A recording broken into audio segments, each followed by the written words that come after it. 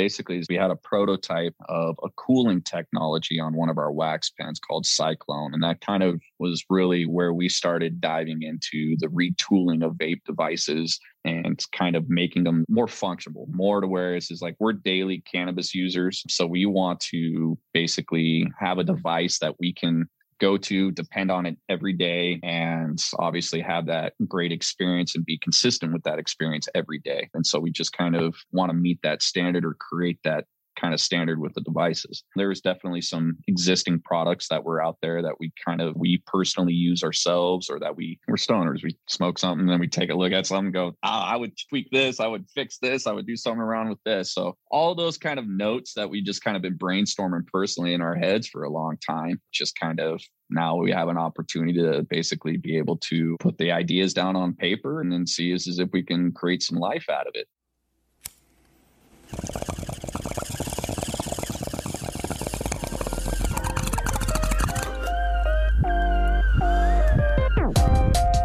You're listening to Be Blunt, the podcast for cannabis marketers, where your host Shayda Tarabi and her guests are trailblazing the path to marketing, educating, and professionalizing cannabis.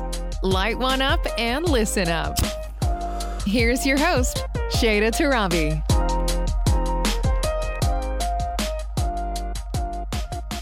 Hey y'all, welcome back to the To Be Blunt podcast. I'm your host, Shayda Tarabi, and today's topic is a juicy one. I feel like vaping has exploded. No pun intended, because yes, unfortunately, sometimes batteries do explode, but I feel like vaping is just everywhere, whether we're talking about nicotine vapes, we're talking about THC vapes, we're talking about different legislative laws and regulations that have been passed against vaping. It is just so fascinating to me how adopted this particular consumption method has become specifically in the cannabis industry, but also how this part of the industry is actually managed and run. And so just because personally I consume a lot of vaping products, it's discreet, it is a concentrated product. You usually have a higher quality of vape products compared to some of the other products in the market just because of the extraction process that these products go through. But with that, there's also a lot of manipulation when it comes to vaping product. Bad ingredients that are being cut into these vaping cartridges, just the technology itself, whether it's a bad cartridge or a bad battery. Then you have kind of the legislative shitstorm that is happening, whether it's here in Texas, we're dealing with a smokable ban. At a federal level, we're dealing with the PACT Act, which recently kind of established we are not able to sell vape through the USPS, which now has engulfed UPS and as well as FedEx and other kind of, national shipping services. And just like, holy shit, there's so much when it comes to vaping. So whether you actually vape yourself or you're selling vape products, or you're just trying to navigate this aspect of the industry because you're getting asked a lot of questions, maybe you're a retailer, or maybe you're considering going into the vape side of the cannabis industry, this is a really good conversation for you, because one of my good canna friends, Tyler Prough, he is one of the early employees actually of Rokin Vapes. They're a vape brand built out of Las Vegas, Nevada, and marijuana is fully rec, fully medicinal. And this company is still family owned, and they've really grown to be one of the leading vape brands here in the United States. And I love picking Tyler's brain. He is just like one of the smartest people I know when it comes to cannabis in general, but especially with vapes. Every time I see him, also full disclosure, we sell a ton of Rokin Vapes at Restart CBD, which is originally how our relationship started. Tyler was our sales rep and would come down to Austin and visit us from time to time. And y'all know me, I'm just super curious and love to pick people's brains. And so Tyler was that lucky subject who I was like, hey, you're in vapes and I want to understand more about this part of the industry. So I've been very eager to get him on the podcast just to pick his brain for all of you guys to benefit from just what he is experiencing, what he's learned, helping grow Rokin's brand to being really national. I mean, they're like one of the leaders in terms of vape technology. They've got a lot of really cool new products that we obviously get to try and see a lot up close and personal just because we carry their products in our store. But just again, as someone who is navigating the cannabis industry, it's been really exciting to see what they've been able to do and deliver, not only to the consumers, but really to the market in general. So again, super stoked to have Tyler on the show because we just dive into basically everything I covered, vape manufacturing, vape quality, batteries, cartridges. We talk about the PACT Act. We talk about the vape crisis, and Tyler also in the end. So stay tuned to the end, touches on kind of some of the things that are upcoming in the Nevada cannabis market. And there is something really cool that Nevada is doing that just got passed that is rolling out soon. And I'm going to Las Vegas in a couple months for a few cannabis shows that are kicking off, and really excited to go experience this up close and personal for myself. So let's welcome Tyler to the show and dive right in. My name is Tyler Prough. I am actually the West Coast sales manager for Rokin Vapes, or Rokin Inc., but basically handle pretty much everything west of the Mississippi is all my account territory and everything like that. Austin, lovely restart, is definitely one of my favorite businesses and accounts that I deal with out of Austin, Texas. So thank you for having me. So how I got into the cannabis business, actually the owners of Rokin, I actually managed a couple of their high-end optical sunglass shops here in Nevada. And just kind of over the course of the 8 years of managing those stores, Christmas parties, Thanksgiving, kind of weekend events and stuff, hey, you smoke? And oh yeah, I smoke. And find out that we really love to smoke and that we have a lot of commonality on that. And it just, stoners always seem to click once you find out another stoner and you're like, hey, we could be friends for sure.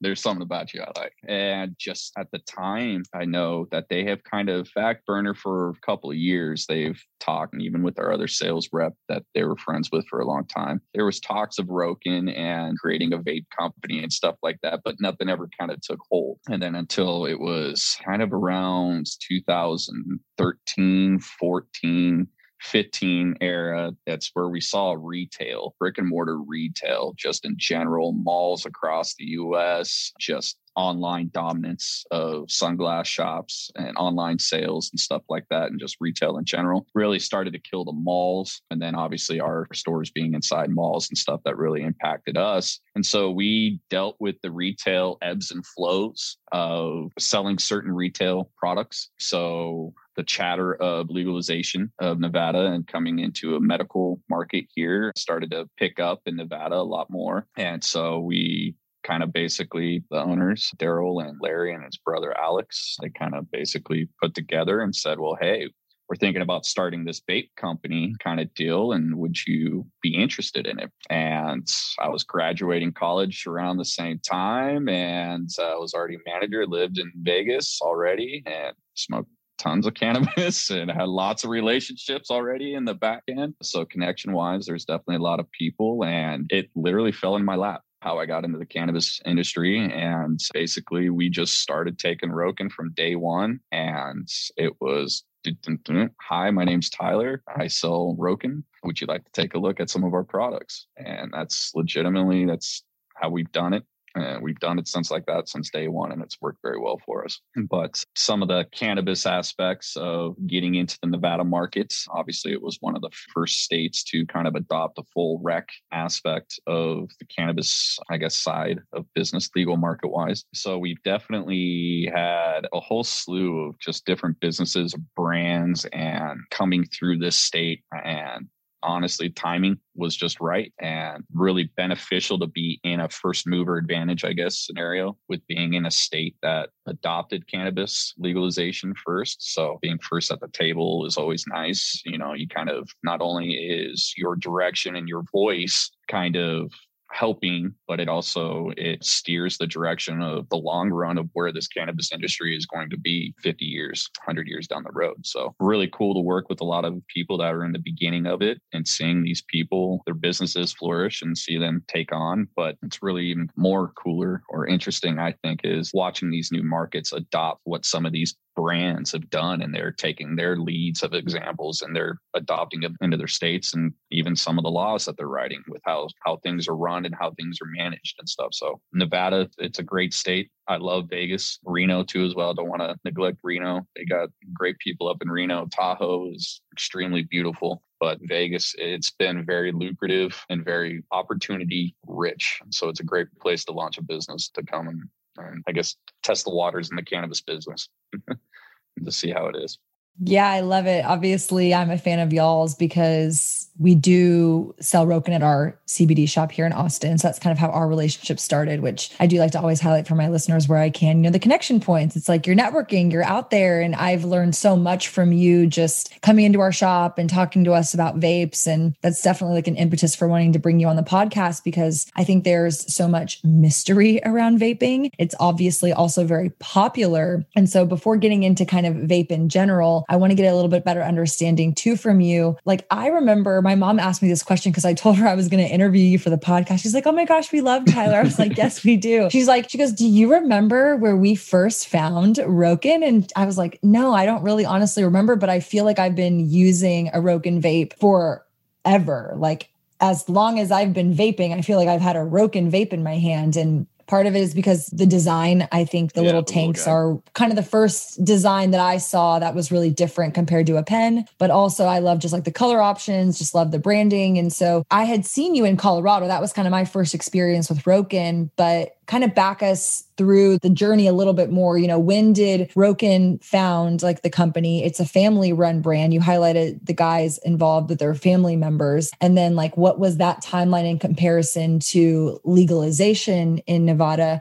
Also excluding, you know, you don't just sell to Nevada, you sell nationally, maybe even internationally. So what was it like going to market, building a vape company? The kind of second half of that, which I'll save as a second part of the question, but just to kind of like connect dots, is most vape, from my understanding, is really being not necessarily manufactured exclusively, but like the brands all come from overseas. You find very few brands actually operating in America. So that kind of bringing it full circle, why and how did Rokin launch when they did? And what was that journey like? Okay, yeah. So Rokin launched in 2016. That's basically officially the year that we launched. But the concept and everything like that, I think they've been brainstorming this for like since 2005. So it's been quite a while that they've had. But getting into the whole vape side of it, we had couple of wax pens that we started out with and stuff. Basically, we had a prototype of a cooling technology on one of our wax pens called Cyclone. And that kind of was really where we started diving into the retooling of vape devices and kind of making them more functional, more to where it's like we're daily cannabis users. So we want to basically have a device that we can go to, depend on it every day, and obviously have that great experience and be consistent with that experience every day. And so we just kind of want to meet that standard or create that kind of standard with the devices. There's definitely some existing products that were out there that we personally use ourselves, or that we're stoners. We smoke something, then we take a look at something and go, I would tweak this, I would fix this, I would do something around with this. So all those kind of notes that we just kind of been brainstorming personally in our heads for a long time, just kind of now we have an opportunity to basically be able to put the ideas down on paper and then see as if we can create some life out of it. And so, yeah, you're right with the manufacturing. Pretty much, if you're going to get brand wise into making margins to where it's you're making money off of this. Yeah, everything's made in Shenzhen, China, overseas factory. There's hundreds of factories. There's high end ones. There's very low end ones. Definitely, obviously, knowing the manufacturers and doing your research, look whose certifications are up to date, manufacturer standards or meet U.S. manufacturing standards, all these kind of criterias. Suppliers, that what's their connections with material sourcing and stuff like that. Is that material sourcing legit? Is it safe? Does it meet safety standards and testing and all that regulations? And that we have here in the U.S. obviously for consumers to make sure everything's safe. But from our sunglass business, we had some experience with some manufacturing over in China and dealing with some of these guys. So just basically plugging away and just same reason why you say Vegas is such a great place to come to, the networking. The more you network and the more you get out and stuff, the more doors, possibilities that can open up for you. And you never know where this door will lead. You don't go in it now, but 5 years down the road, you say, hey, yeah, I'm in touch with this guy and we still kind of have some stuff I'd like to go check out and see as if there's something that we could work out, or maybe he can provide me a part that can be beneficial with this other manufacturer that I'm working with, kind of deal. So the manufacturing, everything like that, if start the connections and start calling around and networking, do your homework kind of deal. Now it's pretty much these guys find you. They'll get your info, they'll get your contact, and you'll get blown up by hundreds of factories that are trying to get your business and trying to, hey, check out this new product or check out this new design kind of deal and all of this. Some of the elements, I guess, where we kind of stand out is obviously we consume cannabis here. Over in China, they don't. So there's a lot of these vape devices and stuff like that. They got good starts. They got good footings, But then there's a lot of details and retooling, heating elements, and a lot of these kind of things to get the better vape experience. That's where we really shine. We can take prototypes and stuff like that, and we can tell them, no, we want this and this and this. We want you to switch out this, redesign it this way. We want it to work with a smaller battery. All of this size for portability, and function is a big thing too. But portability, that all just matters. Just getting the right manufacturers and working with the right people. I would definitely say loyalty is a big thing, because as soon as you get a hot product, there's always a slew of people just waiting to copy you and rip you off. So it's just having the manufacturers, the relationships with those manufacturers that basically understand that, and they know is like, no, we're not going to sell off your design. They understand branding. They understand the power behind branding and what it can do for them, carrying a quality brand name. And so this is obviously finding those relationships in the manufacturing is key. That I can't stress that enough. That's probably the biggest thing that you can have, at least with working with a manufacturer overseas. So yeah, I don't know where I watched. I mean, I consume a lot of cannabis, and I would say probably in the last 4 or 5 years, I've been a vapor with cartridges and concentrates pretty much exclusively. I still like flower, but I like vaping. It's very convenient. It's very discreet. So I understand the market for vaping. But so I was fascinated to obviously always learn more again, which is kind of like why I appreciate our friendship, because you work in vaping, you understand it better than anybody I know. Getting into the manufacturing of why there's, certain things part of the cartridge and why certain cartridges are good versus bad, and kind of where this conversation is going, reflecting on being in a retail setting. I know how finicky vaping can be. I have customers who come to me and they just don't understand why their cartridge doesn't work in the battery, or why the battery doesn't work, or why the certain temperature, this, that, and the other. And so I remember watching this documentary, and it was talking about the origin kind of the vaping device. And you kind of touched on it when you were saying China manufactures vapes in general for tobacco use versus the cannabis side of it. So that's kind of the differentiator where y'all come in and have this unique market, value opportunity. But reflecting on China's involvement with vaping, I mean, they're it. And you kind of mentioned margins. Is that the only reason, or do they have why do they have a monopoly? Why are vapes all manufactured in China? And again, from my understanding, there's not a lot of, yes, I understand there's high quality manufacturers, low quality manufacturers, but really when I observe it comes down to it, there's not a lot of variability in the cartridges. There's not a lot of variability in the batteries, maybe design wise, maybe tweaking here and there, but it seems like, there's 10 types of carts out there. There's, 6 or 7 types of battery designs. And then you kind of back it out and they're all done in China. And so I'm talking to customers and they're like, well, why doesn't this work? And I have to be, well, it's all kind of coming from the same place. Yeah. So, there's not a lot of diversity or variation to it. And so it's kind of like I shrug and I'm like, it is what it is, but we don't know a lot about it. And so I'm just curious from your experience being in that world, why is vaping isolated to that part of the world? And is that good? Is that bad? Is it just kind of the necessary evil? What's kind of your perspective of it? So there's definitely one, the tariffs, when Trump enacted the Chinese tariffs and stuff like that. So there was basically some big chatter that was talking about is relocating, moving to maybe Philippines or Taiwan or India, even maybe Mexico, these kind of deals. Obviously, labor costs in these regions and everything always seems to be a benefactor. It's why most manufacturing, all your electronics and everything that are over in China. Right. A lot of it is just because the material sourcing, it's there. So you have mold warehouses or mold manufacturers, then you have finish factories and stuff like that. And so you have people that they might not do the finished product or the end result, but they'll make all the parts and the supplies and the raw base of that device. And then they send all the material sourcing over to another factory. And then this factory puts everything together. One interesting thing is right now is, I don't know if you might have heard, and this impacts everything. Anything that you're touching right now, electronic wise, from your phones to your vehicles, to your vape batteries, is chip manufacturing. There is a massive shortage right now in chip manufacturing, and it is causing major headaches with a lot of electronics manufacturers and suppliers. So much so is there's a company just announced they're opening up $1 billion chip factory just because the demand is so high that there's investment interest in saying, hey, let's get into this business. Most of these chips are made here in the US and then they ship them back over to China. So it's very interesting is certain elements of devices and stuff like that are made in certain regions that have higher costs, but then it seems to be in other regions where the finishing product and everything like that seems to be lower to make a business, basically, to where you can pay everybody. You got to have margins. They provide the best margins. So that's where you go. Yeah, no, it makes sense. It makes sense. It's just one of those things. I remember going to CBD Expo in Miami. I think it was 2 years ago now. And it happened to be an expo run by like former vape industry people. So there was a heavy influence on vaping vendors at the show. And you started realizing every vendor who was selling vapes was from China.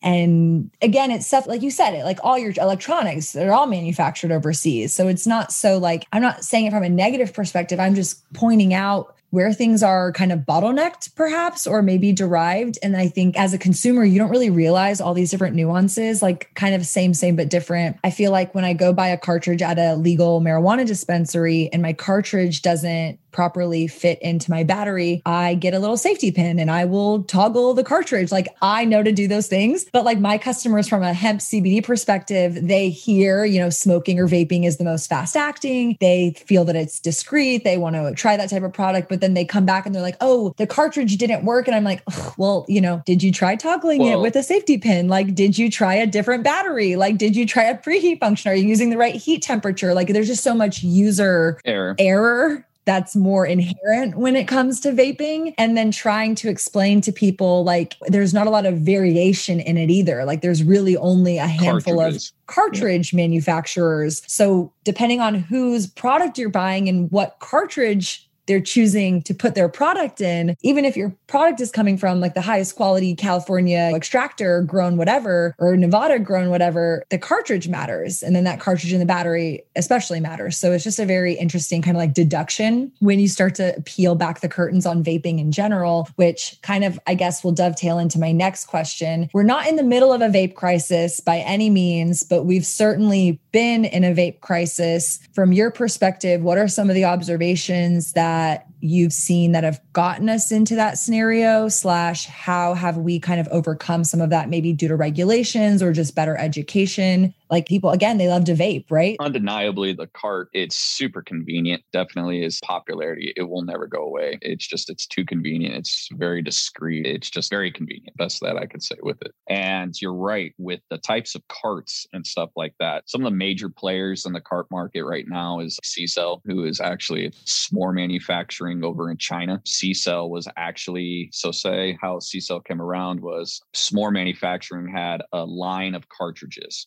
The cartridge that got the most popular and got the most notoriety was the C-Cell line. So it was actually a model number of C-Cell. And then that's what everybody just called it and everything like this. And then they turned it into the brand. And then so you have companies out here now in the US that act as the American distribution arm for s'more manufacturing over in China. And those companies, you got like Jupiter Research based out of Scottsdale. You got 3Win, Kush Supply, which just got bought out by Green Lane. And I'm sure there's a couple of other ones, smaller guys that push C-Cell carts. But C-Cell, it's the ceramic cell or the core ceramic heating element. They're the real ones that develops the kind of the more widely adapted heating method in the cartridges, to where it's a wire inside ceramic. It's not exposed. So your oil concentrates and everything, your terp flavors aren't actually going to be heating the metal directly. So your flavor aspects are going to taste a million times better. They actually taste like what they're supposed to and not some burnt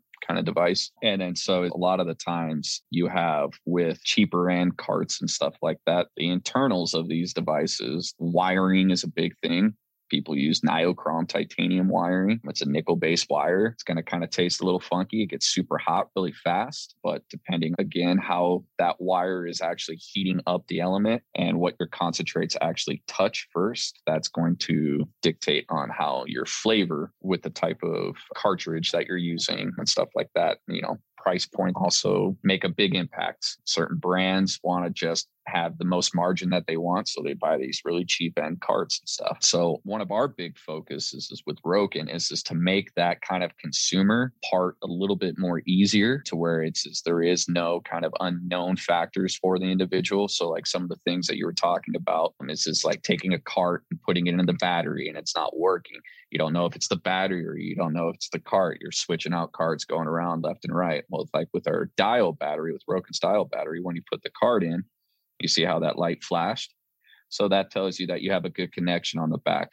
The light flashes on the back, lets you know you got a good connection. So you're good to go and you're ready to vape. If you don't see that going, your cart's an issue going on with the connection on the bottom of your cart. You need to check it, either take it back to where you got it from or bring it in here. But kind of bringing it back to the vape crisis, I know we're kind of out of that, but the big thing is just the convenience. The popularity of these carts overshadowed what the legal cannabis market was. And so obviously black market loves this stuff too as well. And so without these states participating or getting involved and passing legislation to enact some sort of cannabis businesses to operate within their state, you have no choice but these black market people thrive. And so these guys don't care about safety. They don't care about all of this. They don't have any liabilities. These guys are pushing shit off the streets and into your hand and wanting to make the most money. And it's always the lingo. It's, oh, well, I got this from my homie, so I trust it. And it's like, well, your homie got this from some other homie that got this from some other homie. Who do you know? How many homies do you know? Do you trust that this is legit? And so a big market is like, well, this cannabis oil shit is big. I can get a lot for a liter of THC. I can get a lot for that. And it's like, well, I could sell these a 0.5 gram cart or a gram cart for $50 out in a black market. There is no taxes. There is no fees. There is none of this. It's all straight cash to my pocket. And then so you get these black market cartel stuff start working in these states, these legal states, to where they can actually get the supplies and stuff like that. And then they start shipping everything out. I know a big thing is like in Southern California, they were doing a lot of, and rightfully so, it makes sense of where do you get all this supplies from? But it was a lot of the Asian cartel aspect in Southern California that was pushing a lot of this black market stuff. And these guys had underground labs and multi-million-dollar mansion homes and stuff in really nice neighborhoods that you would have never thought that this was a lab. They're sitting here producing oils and stuff like that, but they get all the packaging to make it look like it's a legit product. They have all the supplies and these connections and stuff like that, and they have them overseas too. And so they come out and then off onto the black market, definitely carrying around a box, say, full of 1,000 carts, has no odor, I can conceal this a lot smaller than I could a couple pounds of flour. So yeah, just the non-aspect for states not getting involved in the cannabis is what really allowed the vape crisis to thrive and pushed a scenario to where is your unsafe products. People can consume them all the time. You don't know what's in them. You don't have companies being held liable for testing results or any of this kind of stuff. So the big push to get rid of that is to definitely, obviously, adapt legalization in every state, trust and build relationships with good brands that actually have good testing results, certifications to know where their stuff is coming from, the materials, even the types of material that's in the cart. You got your metals, your ceramics, or all these stainless steel medical grade materials, is a Pyrex glass, all of this kind of stuff. But this is something that in legal markets, brands that have liability, all of this kind of stuff that can fall back onto them, we ensure that these products are up at safety standards and that they meet certain levels to where we don't have vape crisis happening. But, the vitamin E acetate was the big issue in those carts. It's just a cutting agent. It's a cheap cutting agent that I can sit here and fill my carts up for less money, and that these guys would go out and push it around and sell. Yeah, I think definitely the media hype got out enough to where it scared the shit out of people to where they're like, oh, now that's a street cart. Like, oh, no, I'm okay. I'm not going to touch that. Now there is still people that love it. They got that trusted homie and they'll use the carts, but that's only in the THC game. Now, I would like to honestly hear like some more experience with you and the Delta 8 and the Texas Delta 8 fad and how it's going out there and everything.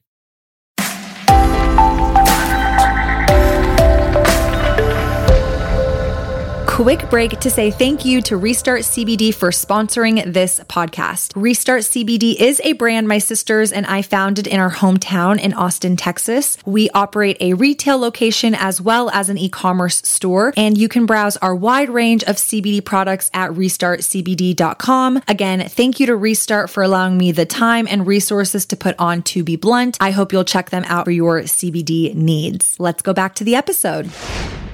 I was just about to go there. Yeah, great question. So yeah, I'm glad you kind of brought that up because that's where I was exactly going to go, because you painted a really great picture in terms of the black market and kind of where this creation of the black market is coming from, especially with regulation. You're able to get products to consumers for really cheap, and you don't have to give a shit about what's the ingredients or what the quality of the mechanics of the cartridge or the battery or whatever component you're selling is. And there's a market for it because people, especially underage, also want to buy a cart because it's cool and trendy to vape. And so from a Texas perspective, we're dealing with a few things that kind of cross this conversation, right? So I think it was COVID took a whole year out of everybody's life. So I'm like, was it a year ago? Maybe not. We had a smokable ban in Texas be placed, which would prohibit all smokable products from retail sale. So that happened, I believe, August of 2020. No, I think it was 2019. Don't quote me on the dates, y'all, but we had the smokable ban put in place. And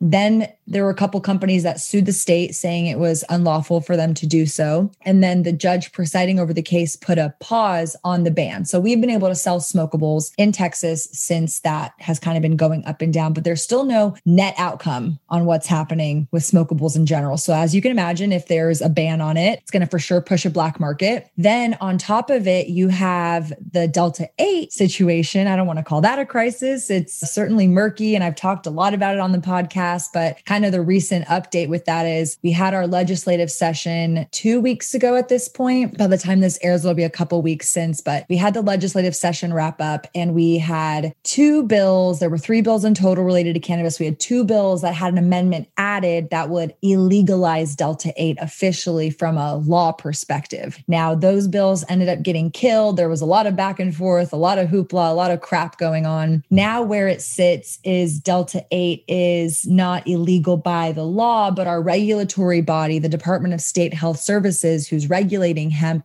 we get our retail license through dishes. They are coming out and saying, based on the DEA's ruling of Delta 8, we are referring to it as a synthetic, and synthetics are illegal. So as you, I'm sure, have heard, states like Colorado have come forward and fully illegalized it. There's other states that have now, I think there's like 7 or 11 states total that have come out and illegalized Delta 8. At first, I don't want to say that Delta 8 is good in all accord, because I do think with any cannabis product, there's bad players and people are manipulating it and they're taking advantage of it. But kind of going back to what you were saying too about regulation, it's like if Texas would just legalize, obviously full cannabis would be great, but like let us have access to smokables, then you wouldn't be pushing these things into the black market. So my belief is by illegalizing Delta 8 or removing it from the legal market, where there are players like myself who have to have a license to be in good standing, and I don't want to jeopardize my license. So I don't want to sell anything that could get me in trouble. So I'm going to third-party tests. I'm going to make sure my vendors are high quality, continue to do networking in the industry, just make sure everything is checks and balancing. By illegalizing it, you're officially pushing it into the black market, because there's a lot of people who don't give a shit about any of those things, their quality of those things. So we're kind of in a weird holding pattern right now where we don't really know where dishes is going to net out with Delta 8, kind of at a federal level. Obviously, DEA has said some things about Delta 8, but the DEA to the FDA, there's still some questions to be answered. And then kind of throwing it back to you, if you want to talk about Delta 8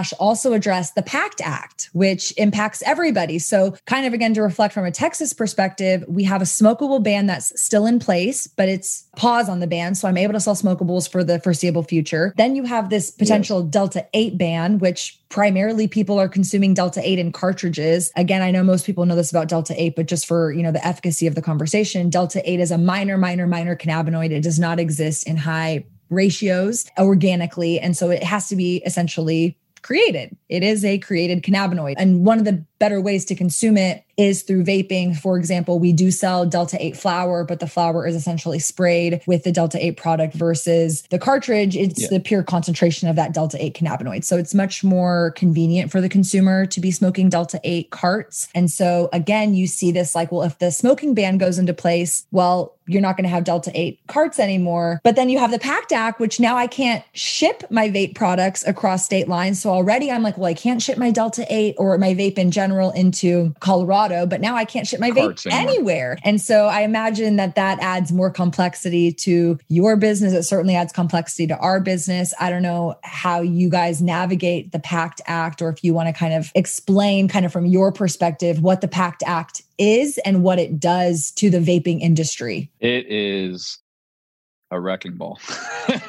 It is coming. Agreed. And essentially, as a lot of the legal cannabis markets, they operate off a system that they call as metric, and it's a track seed to sale tracking system. Massive undertaking of tracking and data collection, keeping these records and invoices. Well, basically, the PACT Act is essentially created that now for the ancillary paraphernalia business, the vaping industry. So the PACT Act, just so people know, it's the Prevent All Cigarette Trafficking Act. And so this was to stop the illegal sales of tobacco, and then obviously the tax avoidance and dodging of cigarette taxing. With modern electronics and the vaping movement coming into play, you had a lot of now to where it wasn't cigarettes being consumed, it's nicotine juice. And these guys, a lot of the times, are circumventing state taxes, tobacco laws, and all of this kind of stuff. So with that, since 2009 till now, there has been this kind of gray area to where these vaping companies and selling this nicotine juice, a lot of mom and pop stuff was doing it. These guys aren't having to pay all these fees and licenses and all this kind of stuff and going over all these regulations, what a cigarette company has to do. And they have to meet because of the federal government putting all these restrictions. So they're basically, you got tobacco companies on one hand going, hey, this is unfair, while you have other guys going, well, we're the healthier option and we're the better for your kind of deal. So don't come after us kind of deal.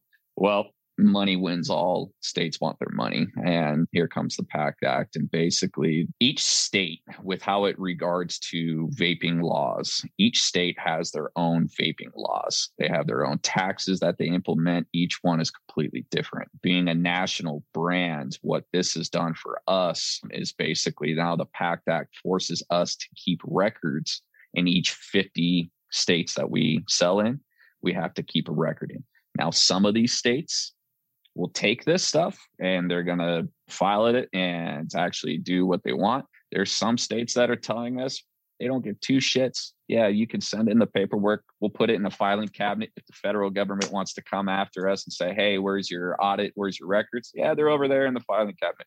Go knock yourself out for it. But they're not really enforcing too much. But now we, being in Nevada, we are in the strictest vaping state here. All vaping devices have a 30% tax here. So yes, anything nicotine oriented, anything that can turn a liquid or a solid into an aerosol is considered a vaping device. That got lumped into the 30% vaping tax too as well. So Nevada has the strictest vaping, regulations. We've already been audited by the state a couple of times. These guys come in, flash their badge, say, I want to see your inventory and all this kind of stuff. I want to see your records. We even actually just got a call from the state the other day over a $30 discrepancy on an invoice from major national distributor that we sell in another state. And so they're coming through the records and stuff like that. But the PACT Act, where it really kind of made passable hurdle for a lot of the smaller businesses, the smaller mom and pop guys, to do it, was the shipping. USPS, basically part of it, the PACT Act says that USPS can't ship any vaping devices or nicotine products. So essentially that goes, your small mom and pop businesses, they use USPS. It's a great affordable shipping. So for business wise and stuff like that, if you wanted to do a shipping, you can get like a third party shipping person to do it. But this comes into, if it was to say, you were selling to a customer online and shipping to their house directly, it would have to be age verification, just like you're buying alcohol. It has to be 21 plus. The delivery, you have to sign for it. You have to show a photo ID and all of that kind of stuff. But the problem is that shipping cost to do that kind of age verification, all that costs a lot of money. More so, it costs more than what some of these batteries even cost. So is this what your $20 battery that you were buying online is now all of a sudden coming to be like $45 with the shipping costs and all these fees and stuff.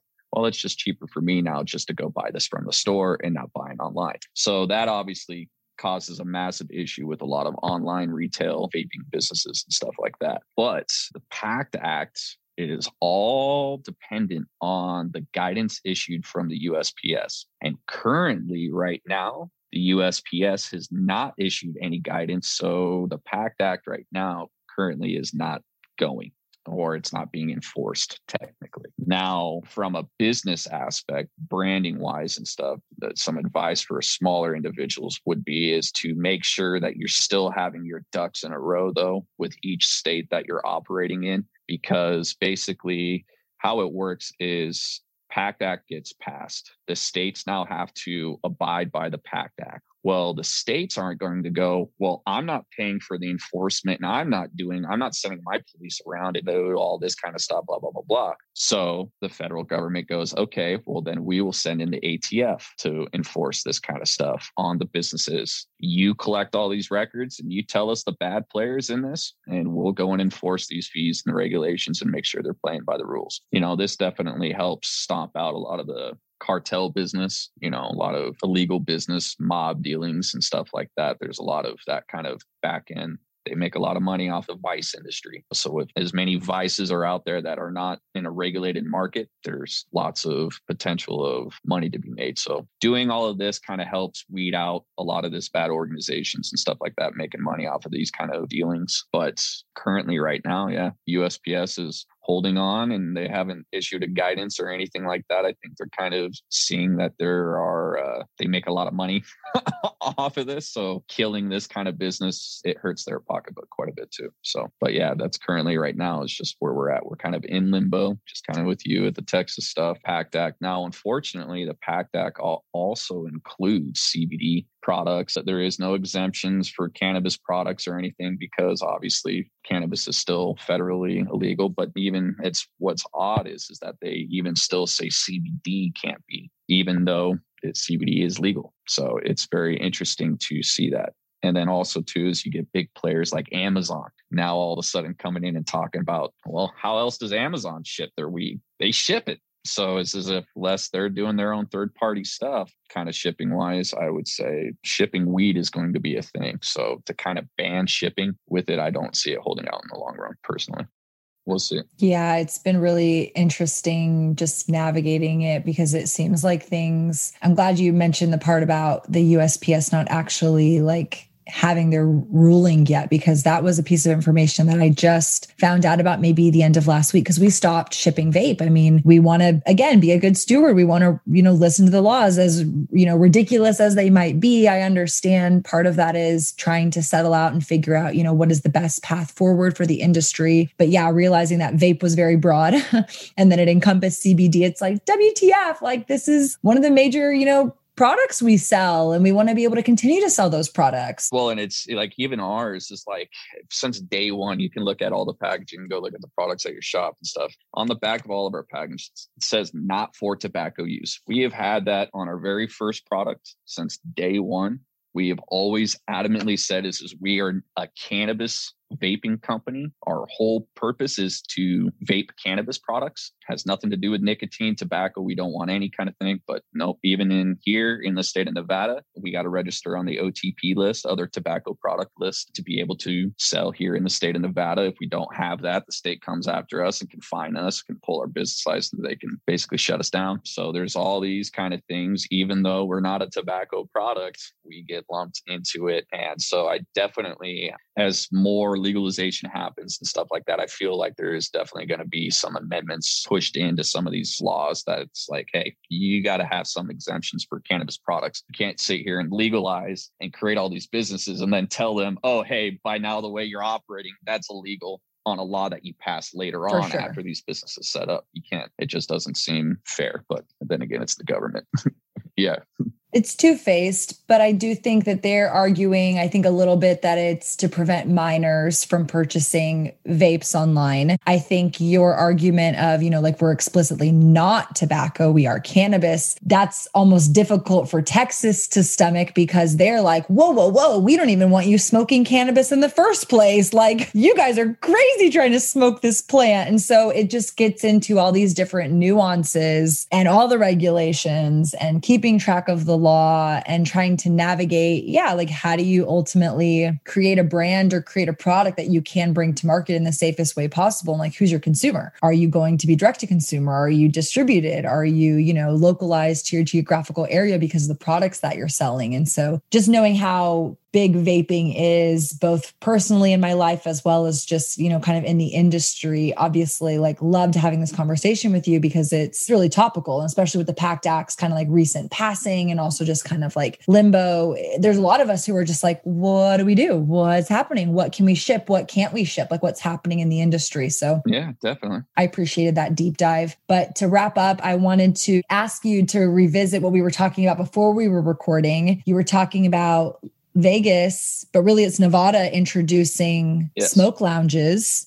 And you mentioned that there was it a council that voted it in or presented it to the state? Like, how did that work? Because like in Texas, we can't pass new laws. It's not like a vote on the community or the citizens of Texas. Like, I can't vote for something to be added in to law or regulation. It has to go through our legislative process. So kind of what is that process like in Nevada, as well as what is the current cannabis regulation? I didn't realize vaping was as stringent in Nevada. I don't know what else kind of Nevada has operationally differentiating them compared to, let's say, your neighbors in California or what's been going on in Colorado, these other legal states. So yeah, definitely. So with the passing of Nevada, we passed recreational cannabis 2017, but then we told that public consumption is not allowed. Well, so we have a bunch of millions of tourists that come here that are going to buy cannabis, but now you're telling them, well, congratulations, you bought cannabis, can't fly home with it, and you can't consume it in public. Well, so really, what kind of business are you thinking this is going to chum up here? What kind of tax revenue do you think is really going to happen with this? So obviously, people still smoking weed out in public, it caused major issues for the casinos. They got a lot of people coming back into the hotel rooms.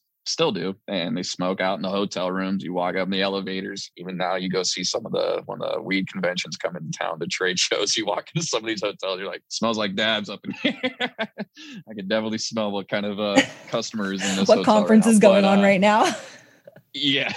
Yeah, definitely stands out. So for the long time, since 2017, everybody's here going, we want lounges. We want lounges. We want lounges. Biggest proponent that we have fighting against us is the casinos. They don't want outside. They don't want money to be leaving the strip and stuff like that. So there's a lot of, obviously, the alcohol lobbying groups and stuff like that. They got a massive stronghold here too as well with the nightclubs and all of this. This is a big thing. They don't want another vice to come into the state to take away from from their revenue. So I appreciate you getting the chance to bring up awesome organization. It's a nonprofit group called Chamber of Cannabis here in Nevada. Basically, it is a coalition of just some very awesome, knowledgeable, very hardworking major players, key people in the Nevada industry that's basically just getting together. A lot of industry workers just tired of seeing kind of how the laws and the stagnation with some of the rollouts with us being able to consume cannabis freely. And so we basically started getting together and getting people together, getting businesses to contribute and stuff. And then they did some great work getting lobbyists and working with some senators and our state legislating to get some bills pushed through. And it successfully got passed through the state and then went to the governor's desk to vote. And he voted what would have been on Monday. He voted in, signed it in. And so now smoke lounges are going to become the big thing. Vegas is going to be a little Amsterdam, pretty much. It's the US's version of an Amsterdam.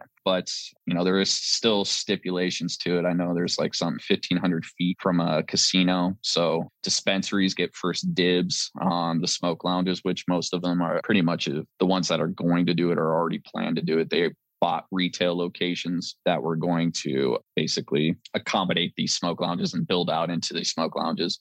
But if I was a smoke lounge owner, I'd have to buy my cannabis product through a dispensary and not going directly to the production people or the wholesaler. I actually have to use the dispensary as the middleman for my supplies. It's very similar to like microbreweries and stuff like that, selling their own brewed alcohol. They actually have to sell it to a distributor and then rebuy back their product to sell at their own brew house, which is right next door to where they're making the beer, But yeah, Nevada is legalizing and smoke lounging coming very soon. I know a lot of dispensaries already right now getting things going, getting construction permits already operating, and yeah, be good times.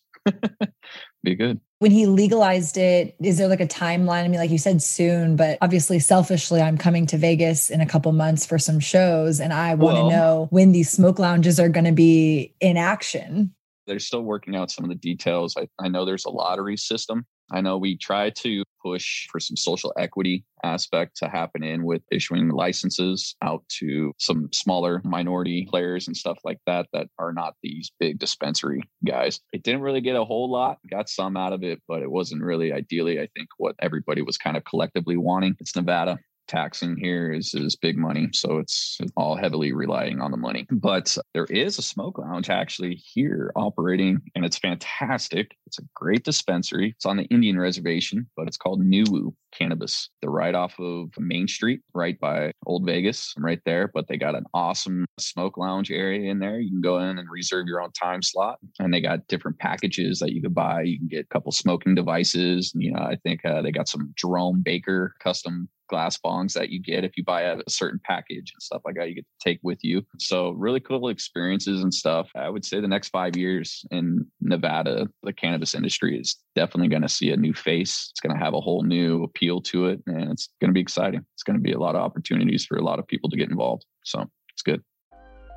I'm dying to know from you guys, what was your favorite takeaway from that? Was there something that was shocking to you? Was there something that you were like, oh my God, holy shit, I had no idea? Because I feel like the more that I dive into education in specifically the vape category of the cannabis industry, it's really fascinating just understanding how everything is manufactured, how it's really isolated overseas from a manufacturing perspective, as well as how that trickles down into the quality and the efficacy of these cannabis related vape products. And so, yeah, nothing should really shock me anymore, but constantly learning as much as I can. And yeah, I'm just curious, out of everything that Tyler shared, what was the biggest takeaway for you? Feel free to connect with me on social media at the Shade of Tarabi or at To Be Blunt Pod on Instagram, or find me on LinkedIn. I'd love to hear what you learned from this episode. Thanks for tuning in. I will be back next Monday with another new episode. And if you're new here and you loved this, feel free to go check out the other 54 episodes that I've produced. My guests are timeless. They're knowledgeable. There is so much value in all these different conversations that we're having, and hope that you can learn a little something from the To Be Blunt podcast. So thanks again, and see y'all next week.